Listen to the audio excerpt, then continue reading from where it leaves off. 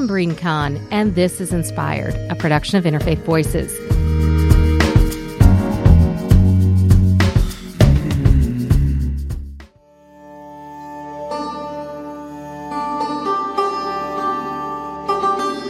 Each week, we explore the beliefs that shape our world, from our politics to our culture and the way we live and love. In the United States, the idea of interfaith or multi-faith marriage is increasingly mainstream. That is not the case everywhere, especially in India. It's a topic that caught the attention of my guest this week, author and former journalist Triti Umrigar. Honor is her latest book. The story centers two women, Smita and Meena. Smita, an Indian-American journalist, is given an assignment to travel to India, a country she left as a child, to cover the trial of a brutal arson attack targeting a Hindu-Muslim couple. Meena is the survivor of that violence. Widowed and pregnant, she's now demanding justice for her slain Muslim husband, Abdul. Meena's family is Hindu, and they were opposed to the marriage. It was her brother that set the fire. Meena is now turning to Smita to tell and translate her story for American readers. And in the process, Smita discovers she has so much to learn. Honor brings the other India into focus. Outside the cosmopolitan centers of Mumbai and Delhi, we travel to the heart of a nation where communal violence, ethno-nationalism, and religious hatreds are interwoven. While filled with details that are uncomfortable, Honor is also a complicated story about love, identity, agency, faith, and friendship among women. Umrigar doesn't shy away from telling stories that are painful. Perhaps it was her 17 years working as a journalist where she developed a keen eye for details, or maybe it was her own story and experience, coming of age in India as a Parsi, religious minority known also as Zoroastrians. Umrigar witnessed and experienced the dueling hopes and aspirations of a new young India as a member of its first generation born after partition. In the mid-20th century, after 300 years of British colonial rule, the British Raj ended its reign, and at the stroke of midnight, August 15, 1947, the subcontinent was divided into two independent nation-states. To the east, Hindu-majority India, and to the west, Muslim-majority Pakistan that included present-day Bangladesh. It was and remains the greatest migration in human history. More than 10 million became displaced. Muslims fled to the west, while millions of Hindus and Sikhs headed in the opposite direction. That legacy is alive in many people today, including my parents who fled to Pakistan and my in-laws who fled to India. Hundreds of thousands never made it. And the legacy of the trauma and violence continues today. In my family, we don't talk about partition. It's too painful. But we do talk about books. And in fact, it was many years ago that my mother-in-law, Kiran, introduced me to the writing of Triti Umrigar, which is where we start the conversation. Well, how are you? I'm doing well, thank you. I have to say, Honor, my mother-in-law and her friends are reading it right now. She has an Indian book club. They're all primarily Punjabi. And so when I told her I was interviewing you, she was like, is she in D.C.? Is she in D.C.? Is she coming to D.C.? If she comes to D.C., can we all meet her? Oh, so sweet. She's so sweet. Oh, please tell her I said a big thank you. I will. I haven't read all of your books, but my mother-in-law has read every single one of them. And, wow. You know, it was interesting in talking with her, and I asked, what keeps her coming back to your writing? And she said, it's like I'm seeing through your eyes. You go back and you bring things, you see the dynamics, you see the way relationships unfold, you see the colors and can smell the air. And I just thought that was such a beautiful description. Yeah, she's a poet. I mean, and great ability to communicate, you know. That says more about her than it says about me, frankly. I think it says a lot about both of you. It's a gift you have. When did you discover that you had this gift? My earliest memories of myself are of writing. I honestly, I don't think I have an earlier memory than of me either, you know, scribbling a poem, and leaving it anonymously in my parents' bedroom. If they'd done something that I was not pleased with, basically if they just refused me something, I used to make up a poem and then leave it for them to find, hoping that they wouldn't guess who the author of the poem was. That's a very early childhood memory, very early. But then certainly by the time I was 8 or 9, the image that I see of myself throughout my childhood was every single evening.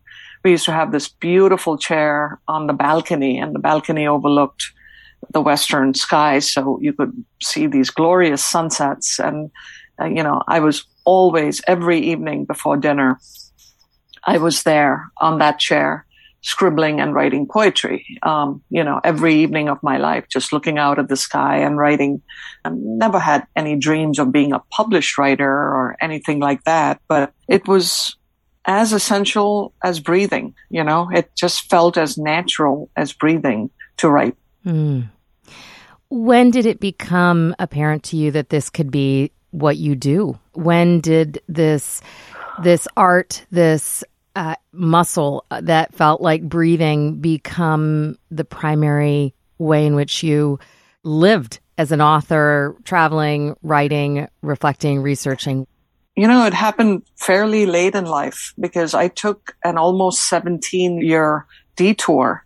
I knew at a fairly young age as a child in India that there was no path for somebody like me to become a published author. I had no role models as such. I got a lot of praise for my writing with teachers and things like that in college. I was such a misfit in college in India because I went to business school, and if ever there was an artsy kid, that was me. And yet I found myself in business school, and as a way of surviving business school, I decided to start writing and starring in and directing plays. And that was sort of my salvation through those years. And got a lot of accolades for that and that kind of stuff, which was all great. But the thought of actually being a published author was like, you may as well have told me I could be an astronaut. It just felt that out of reach, But I did know that I wanted to build a life in words and language. And so I became a journalist. And that was that detour of which I just spoke. I knew that I would still be able to write. I would still be able to engage with words. But it just felt like a reasonable goal. I knew people who worked for the Times of India, who were journalists. I had something to look forward to, but I didn't know anybody who was a poet or a fiction writer. And, this is how we form our ambitions, I think, is by having role models. And I didn't have those at that time. So it was only after years and years of being a reporter for a daily newspaper in the U.S., that I finally thought, I'm tired of just telling other people's stories and reporting somebody else's words when I feel like I have so much that I want to say myself. And that's when I wrote my first novel, Bombay Time. Honor is a book that just came out in January of 2022. And I understand it's a book club favorite now for lots of folks, not just my mother-in-law. What's the reception been? Given that we are still in the midst of a pandemic and there can't be any, live book talks and appearances and book festivals, I think it's been well received. We've had some initial reviews that have been very strong. There are two things that happened that were wonderful. It was a book club pick by Reese Witherspoon for January of 2022. And I think that certainly gave it a boost. And I'm obviously grateful for that. But the thing that I will always remember is the spontaneous outpouring from friends and also from fellow writers who seemed genuinely happy for me. When everything else settles down, those are the things that one values and remembers and cherishes. It was just a fun week, the week that the book came out, because people that I hadn't talked to or heard from in months, sometimes years, everybody came out to wish me well. It sounds like that's very sustaining and important. The birthing of a new book, of an endeavor that took quite a bit of time, the process for writing and editing, and then not to be able to go to bookstores and do the readings and engage with your fans or for folks who might be interested in the topic can be really challenging. I have a friend right now, wonderful writer, Meg Clayton. She has this wonderful new book out that just came out late last fall, and you can buy a copy of it at Amazon. You just don't have copies to sell. And, it's such a dicey business, and all the effort in the world and all the revisions and everything that one does to get to the day of publication through forces that you simply cannot control. All your work can be wiped out in a second. I mean, it's scary and it's disillusioning. And I've heard stories about other friends who, I had a friend who had a book come out on 9/11. I mean, talk about lousy timing, Yeah. So much of what happens to us in life is not within our control, so that when occasionally some pieces fall in place, I think all one can do is look up and say, thank you.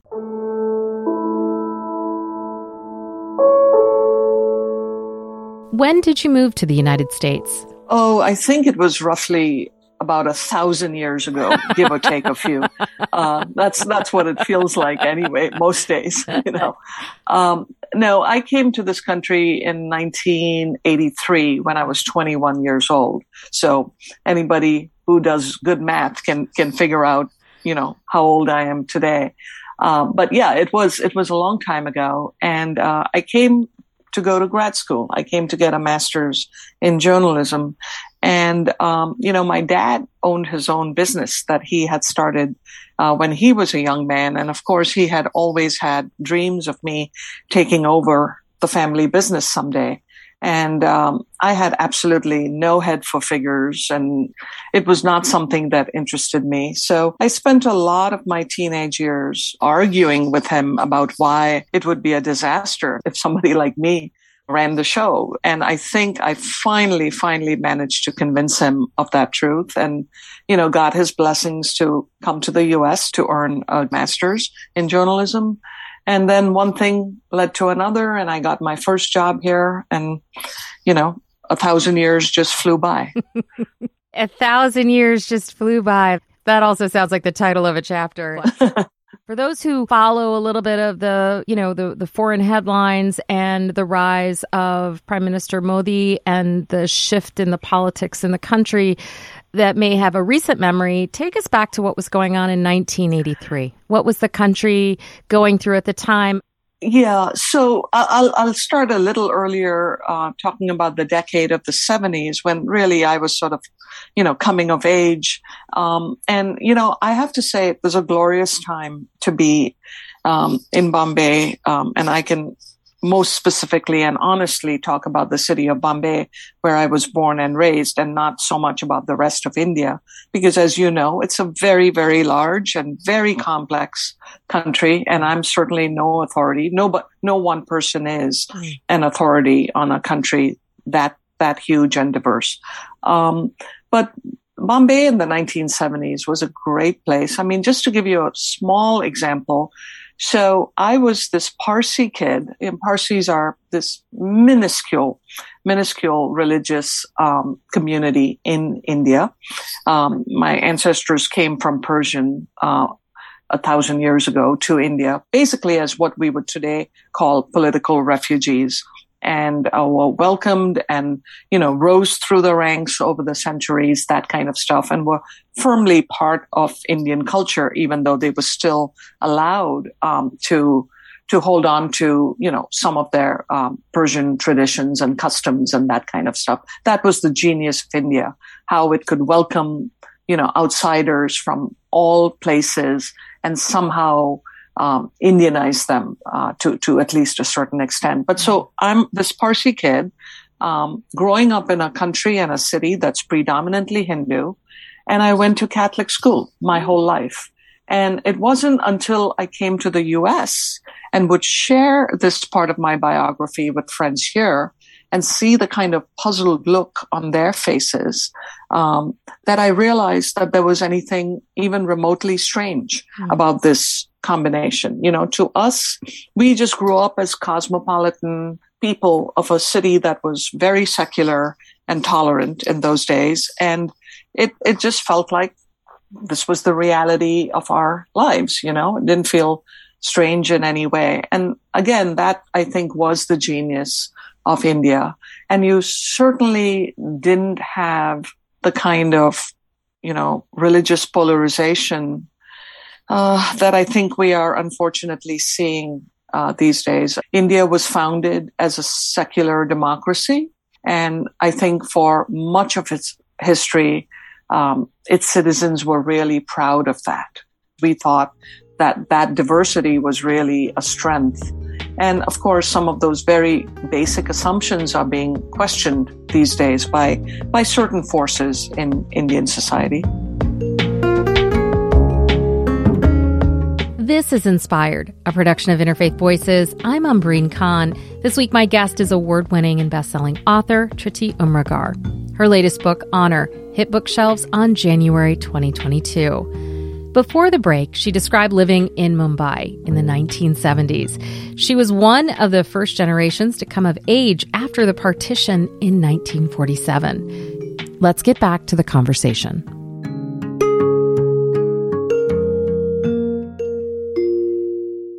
What inspired you to write this story? And if you would, give listeners a little synopsis of what you'll encounter.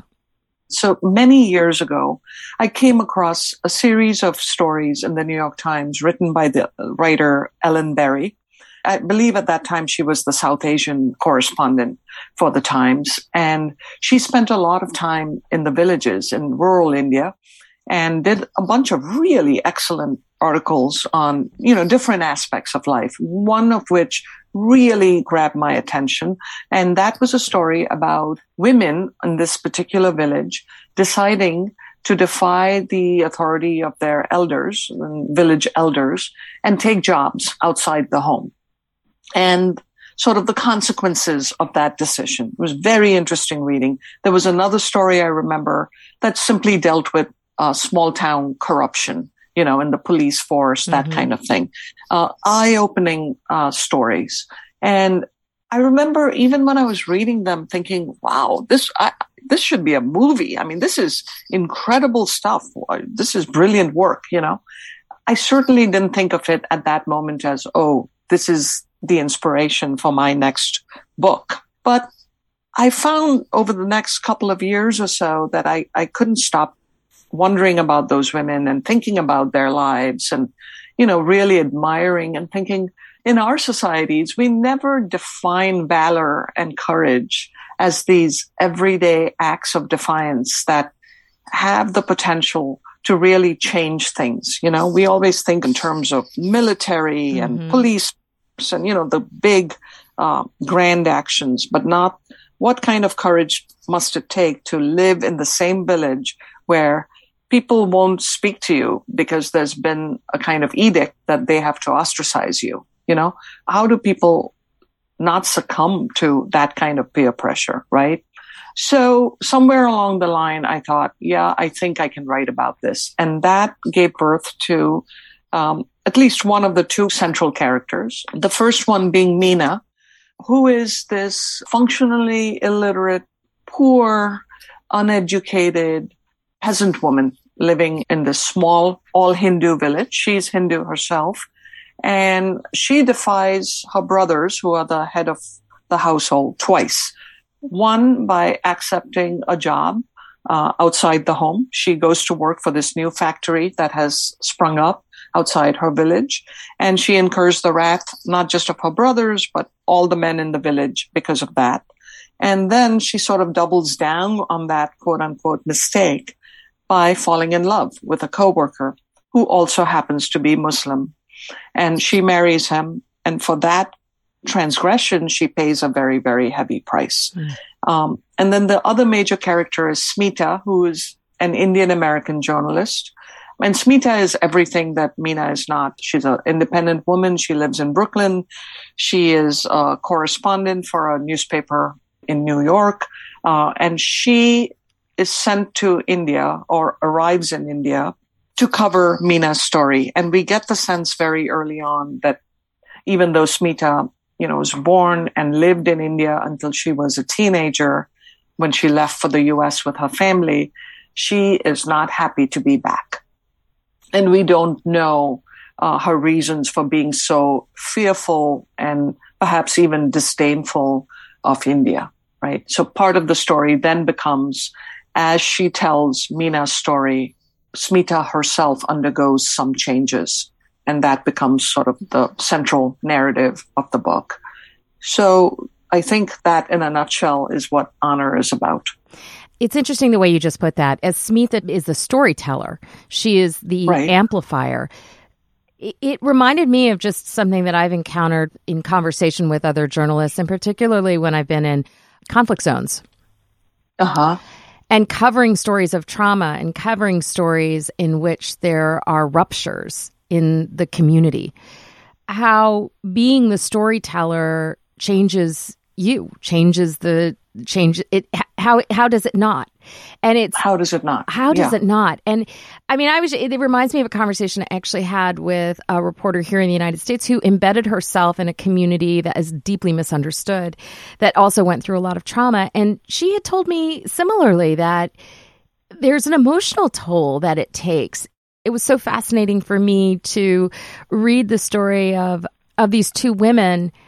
And I wondered, as you were writing, if you were drawing from any of your own personal experiences, either as a journalist or in doing research for stories.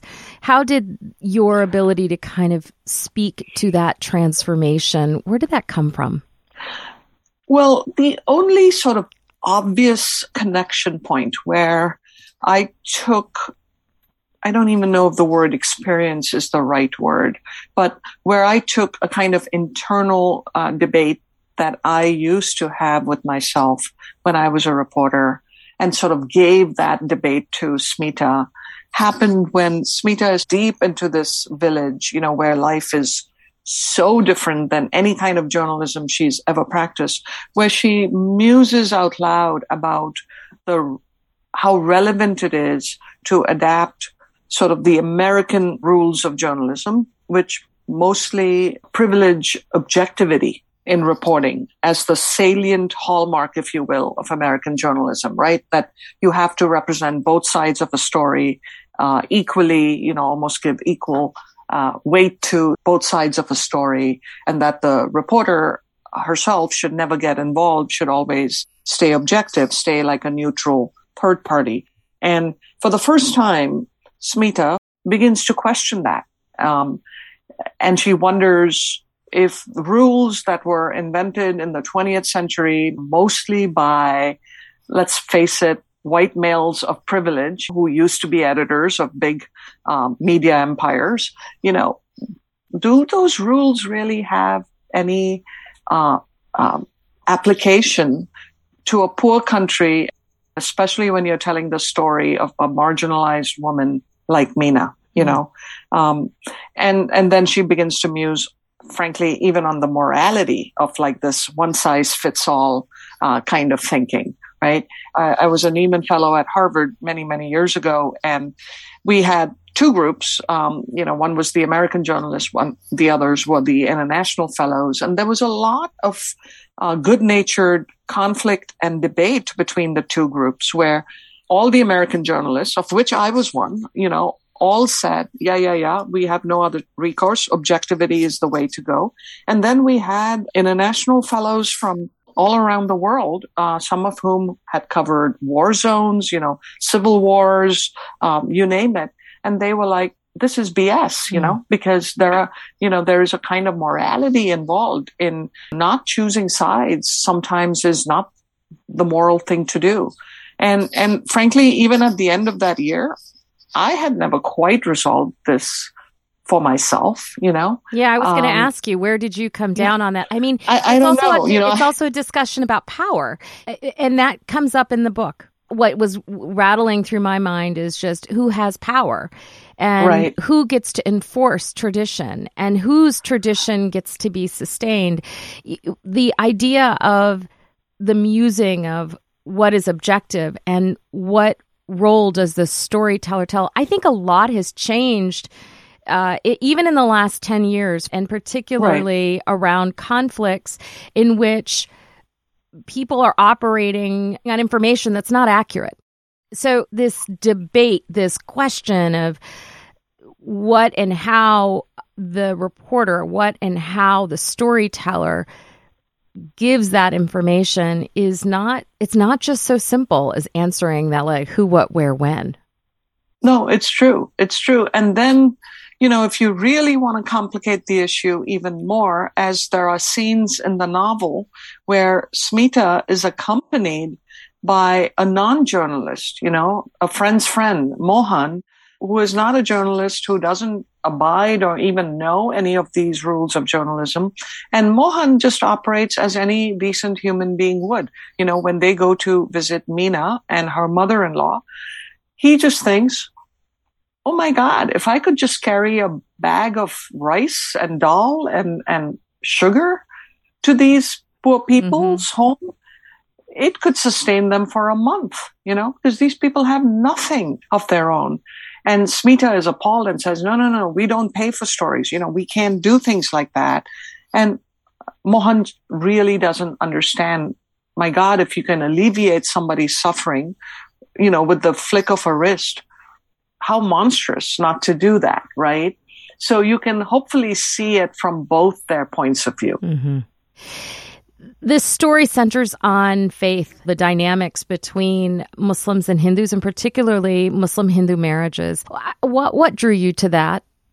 In some ways, it seems to be certainly the main narrative of modern India. I wish it weren't, but as you mentioned, partition earlier, the whole birth of modern India, independent India, was so tainted by this cleaving of the nation into India and Pakistan along religious lines. And it's certainly, it's a sad history that just people seem hell-bent on repeating over and over and over again. So there was no escaping that. This honor killing that's at the center of the novel certainly happens because of religious differences and religious misunderstandings. But I personally, you asked me what life was like when I lived in India, and I think I've described it to you that it was a good, time, mostly because at least in Bombay, we certainly saw ourselves as very secular-minded people, and different groups got along.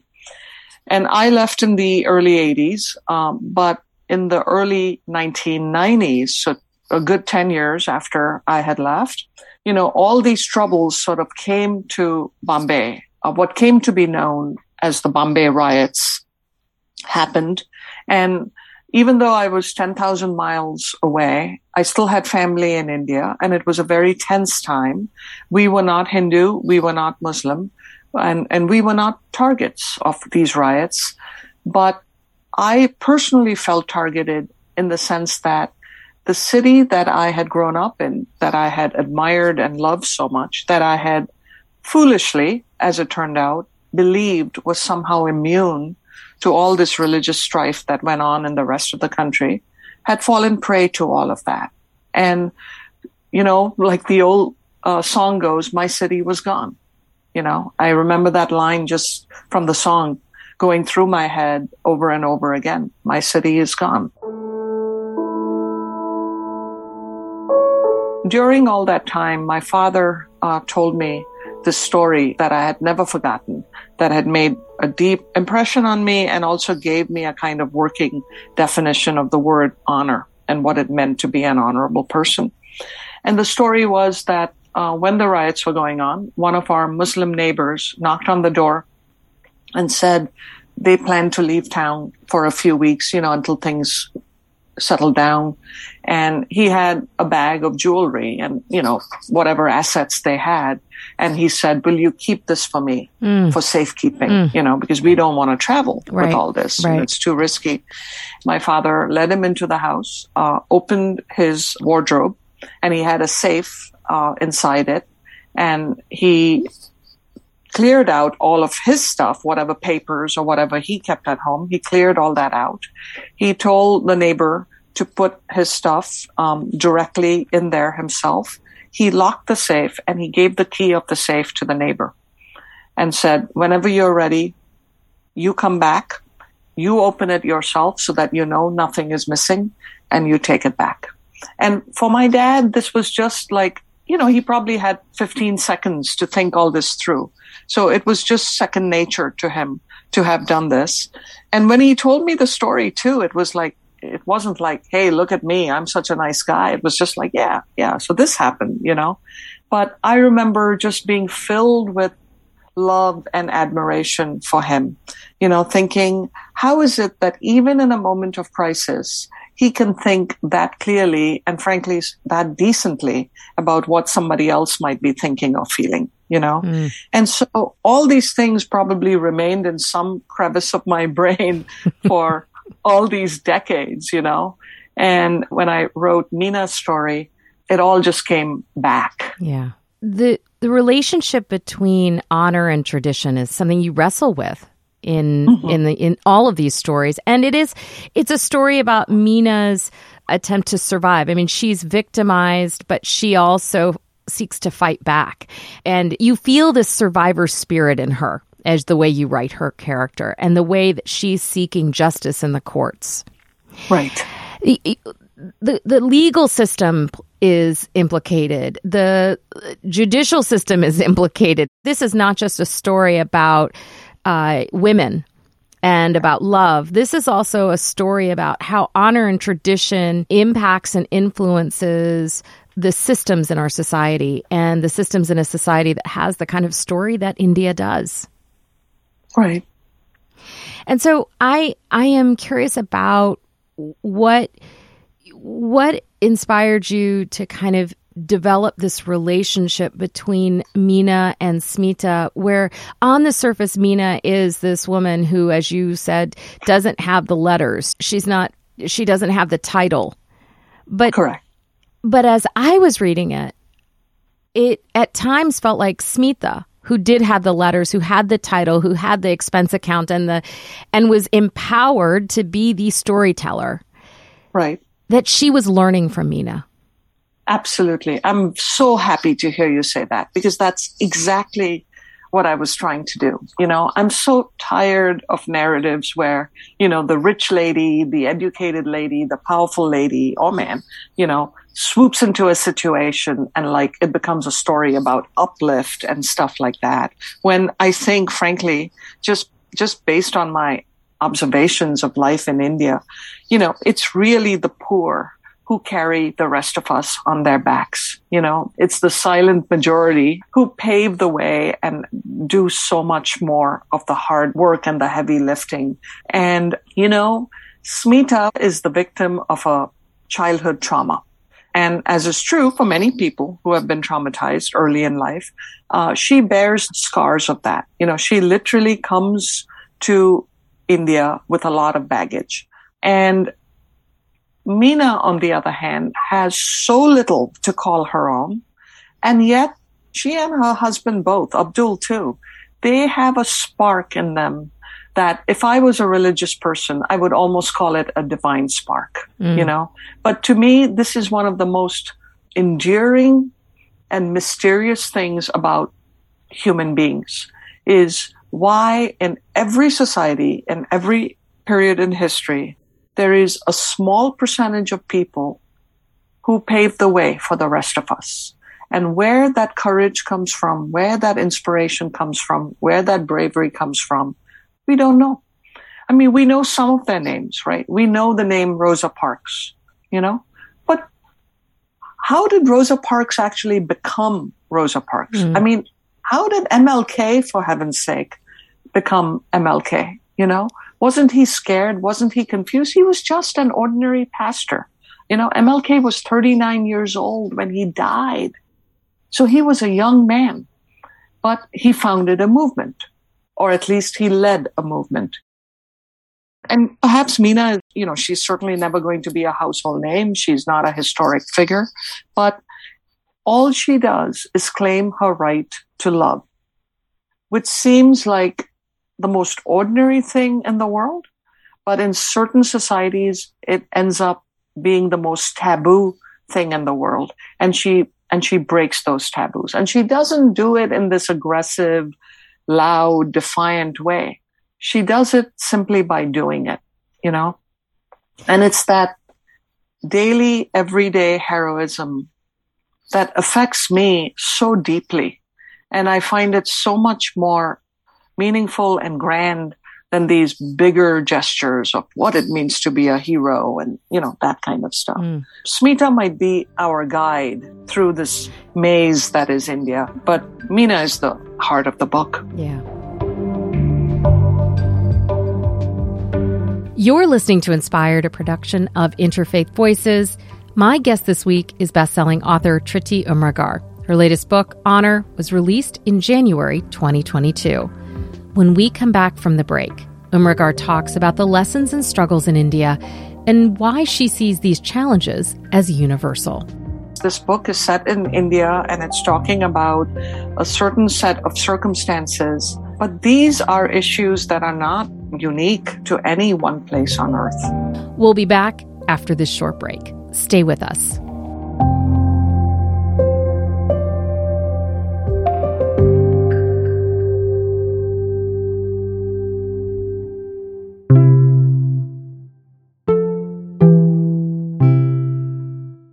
Hi, friends. I hope you're enjoying the show so far. I just want to say thank you. Thank you for listening. Thank you for being part of our community.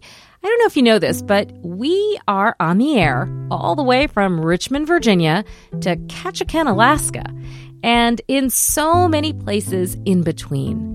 We're a national show, and we are a small and mighty team committed to bringing you stories and sounds from around the world that convey not only the diversity and the pluralism of our country, but the beliefs that are shaping our world, our politics, our culture, and the ideas that sustain us and inspire us to think about where we are going. And that brings me to this question. If you value us, if you enjoy listening and appreciate what you're hearing, I want to ask you to take a moment to consider becoming a sustaining member of Interfaith Voices, or make a one-time donation at interfaithradio.networkforgood.com. That's interfaithradio.networkforgood.com. Thank you, and let's get back to the show.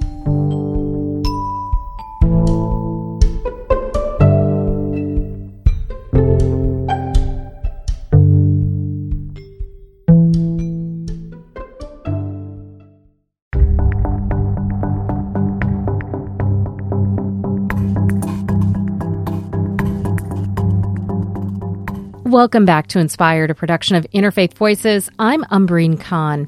If you're just joining, this week my guest is best-selling author Triti Umrigar. Her 8th novel, Honor, hit bookshelves in January. The story challenges the image of a modern India, taking readers into the struggle of a young woman who survives a brutal attack motivated by religious hatred. According to the Pew Research Center, an overwhelming majority of Indians are opposed to interfaith marriage. As of this recording, 28 states in India have adopted laws that seek to outlaw Muslim men from marrying Hindu women. Supporters say the laws are necessary to prevent religious coercion. Critics say the laws reflect a growth in anti-Muslim sentiment. As we get back to the conversation, Umrigar reflects on this dimension of the story and how she comes to telling it as herself a member of a small religious community.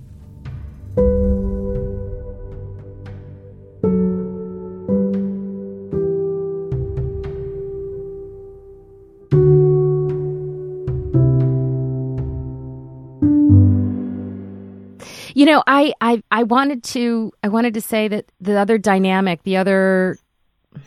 there was a long history of Muslim-Hindu relationships prior to partition. My grandmother, I remember once telling me in the 1980s that she remembered growing up in northern India, Gurdaspur, and she would tell me that like her neighbors were of different religions, like there were different religious traditions in her community, and it wasn't a big.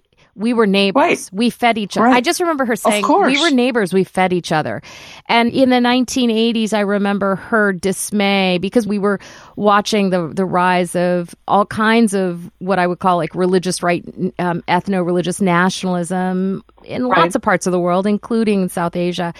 And I remember asking her because I was inquisitive, and my dad was like, "Stop bugging your grandmother." And she would say, she was very sweet. She would say, in her Punjabi, she would say, "You're like a bird. You just don't stop. You want to keep singing, and you want to hear this. Sweet. You want to hear this song. You want to hear this. You want to hear this." And I want to ask you about your exposure to Hindu-Muslim tensions, to Hindu-Muslim marriages and families, where the courage to love someone who your family rejects. Where does that storyline come from? Yeah, so, the Parsis are a pretty westernized and mostly cosmopolitan community. And again, we are so few in numbers that we have never been a threat to anybody. I mean, that's almost like a joke, So I certainly know people. I have a Parsi relative who's married to a Muslim guy. I'm sure at some point there might have been a tad bit of, parents saying, "Oh, wouldn't you rather marry somebody within the community? Life will be easier." I mean, that's something you heard, that if you marry somebody from your own religion, you can talk in a kind of shorthand, that you don't have to, navigate other traditions and customs and stuff like that.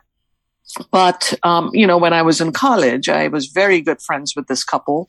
I mean, they were like our heroes almost. She is Hindu, he is Muslim, and they fell in love in college and married. And yeah, I'm sure there was some cribbing on the part of the parents early on, and then the two families met one another, and they all came from the upper middle class. They came from the same social class. They all lived in an affluent part of town. And so the class similarities trumped the religious differences, and they've been happily married ever since, and, they're fine. They've raised two beautiful boys, and they're fine. But again, I'm telling you a couple of instances in a country of more than 1 billion people, privileged people, educated people, people who were not fanatics in one direction or the other, that may not, unfortunately, be most people's experiences. I mean, Hindu culture, as you know, they don't want people to sort of marry from one caste to another, let alone, making the leap to marry somebody in a different religion altogether. I think turning a blind eye to these issues doesn't make them disappear. I just feel like the best thing to do with problems, and this is not just true in the Indian context, it's certainly true here too, is to just face up to reality and then say, if this is a reality that I'm ashamed of, then let's not blame the media for reporting on that reality. Let's not blame a novelist for writing a book about that reality. Let's work to change the reality, This is a story about relationships and about women, but it is also much bigger than that. It's, I think, a story also about what can happen when religious identity and religious affiliation meet up against all these other political and social forces, and the suffering that can flow from that.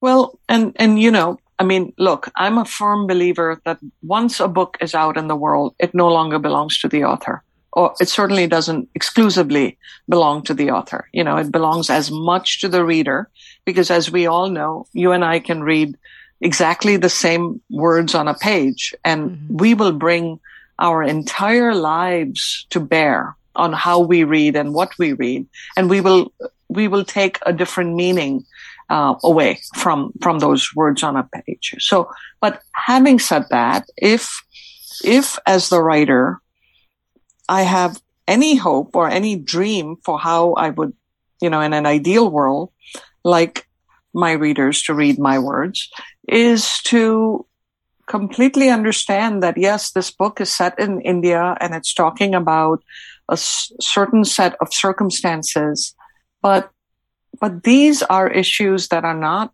unique to any one place on earth, that in this country too, we are very much fighting the same forces of ignorance, of small-mindedness, of this desire to scapegoat entire communities or individuals, to always sort of otherize people who might look different than us.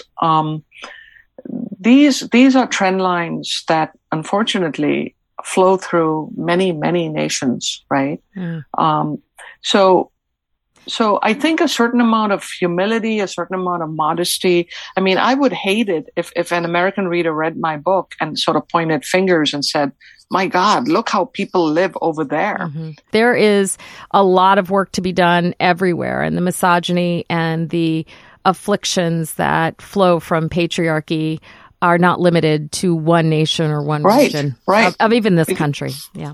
Because patriarchy is not limited to any one region, right? And this is about patriarchy too. I mean, the patriarchy is indicted here as well. Oh, very much so. Yeah. Very much so. The whole notion of honor killings is so wrapped up in sexuality and women's bodies, that to me, I don't even know how to tease those threads out. And, it always seems to be somebody saying, mostly a male figure saying, you as a woman are not allowed to do this. You're not allowed to fall in love with this particular person. You're not allowed to fall in love at all. You should be listening to your fathers and your brothers. So what is that if not patriarchy? Mm-hmm.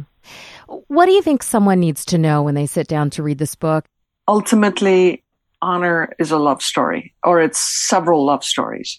You certainly learn about Meena's very tenuous but very charming romance with her husband, the courtship. There is another love story between two individuals in the book. And last but not least, it's a love story between a woman who comes to India thinking, she knows everything that's wrong with the country, but she doesn't have the maturity when she arrives to know everything that's right with the country. And ultimately, it's a forward-looking novel, and it leaves you with a glimmer of hope. It tells you that individuals do have agency and can make a difference in not just their own lives, but in the lives of others. Triti Umrigar is the best-selling author of 10 novels, including her latest, Honor, and 2 children's picture books. She is a distinguished university professor of English at Case Western Reserve University in Cleveland, Ohio. That's all for this week's show. If you're interested in learning more about our guest, head over to this week's episode page on our website at interfaithradio.org. While you're there, learn about us, read the show notes, sign up for our newsletter, and explore the archives. You can find our podcast on Apple Podcasts, Stitcher, or really the podcaster of your choice. Just search Interfaith Voices. And while you're there, help us out. Leave a rating and a review. It helps others find us.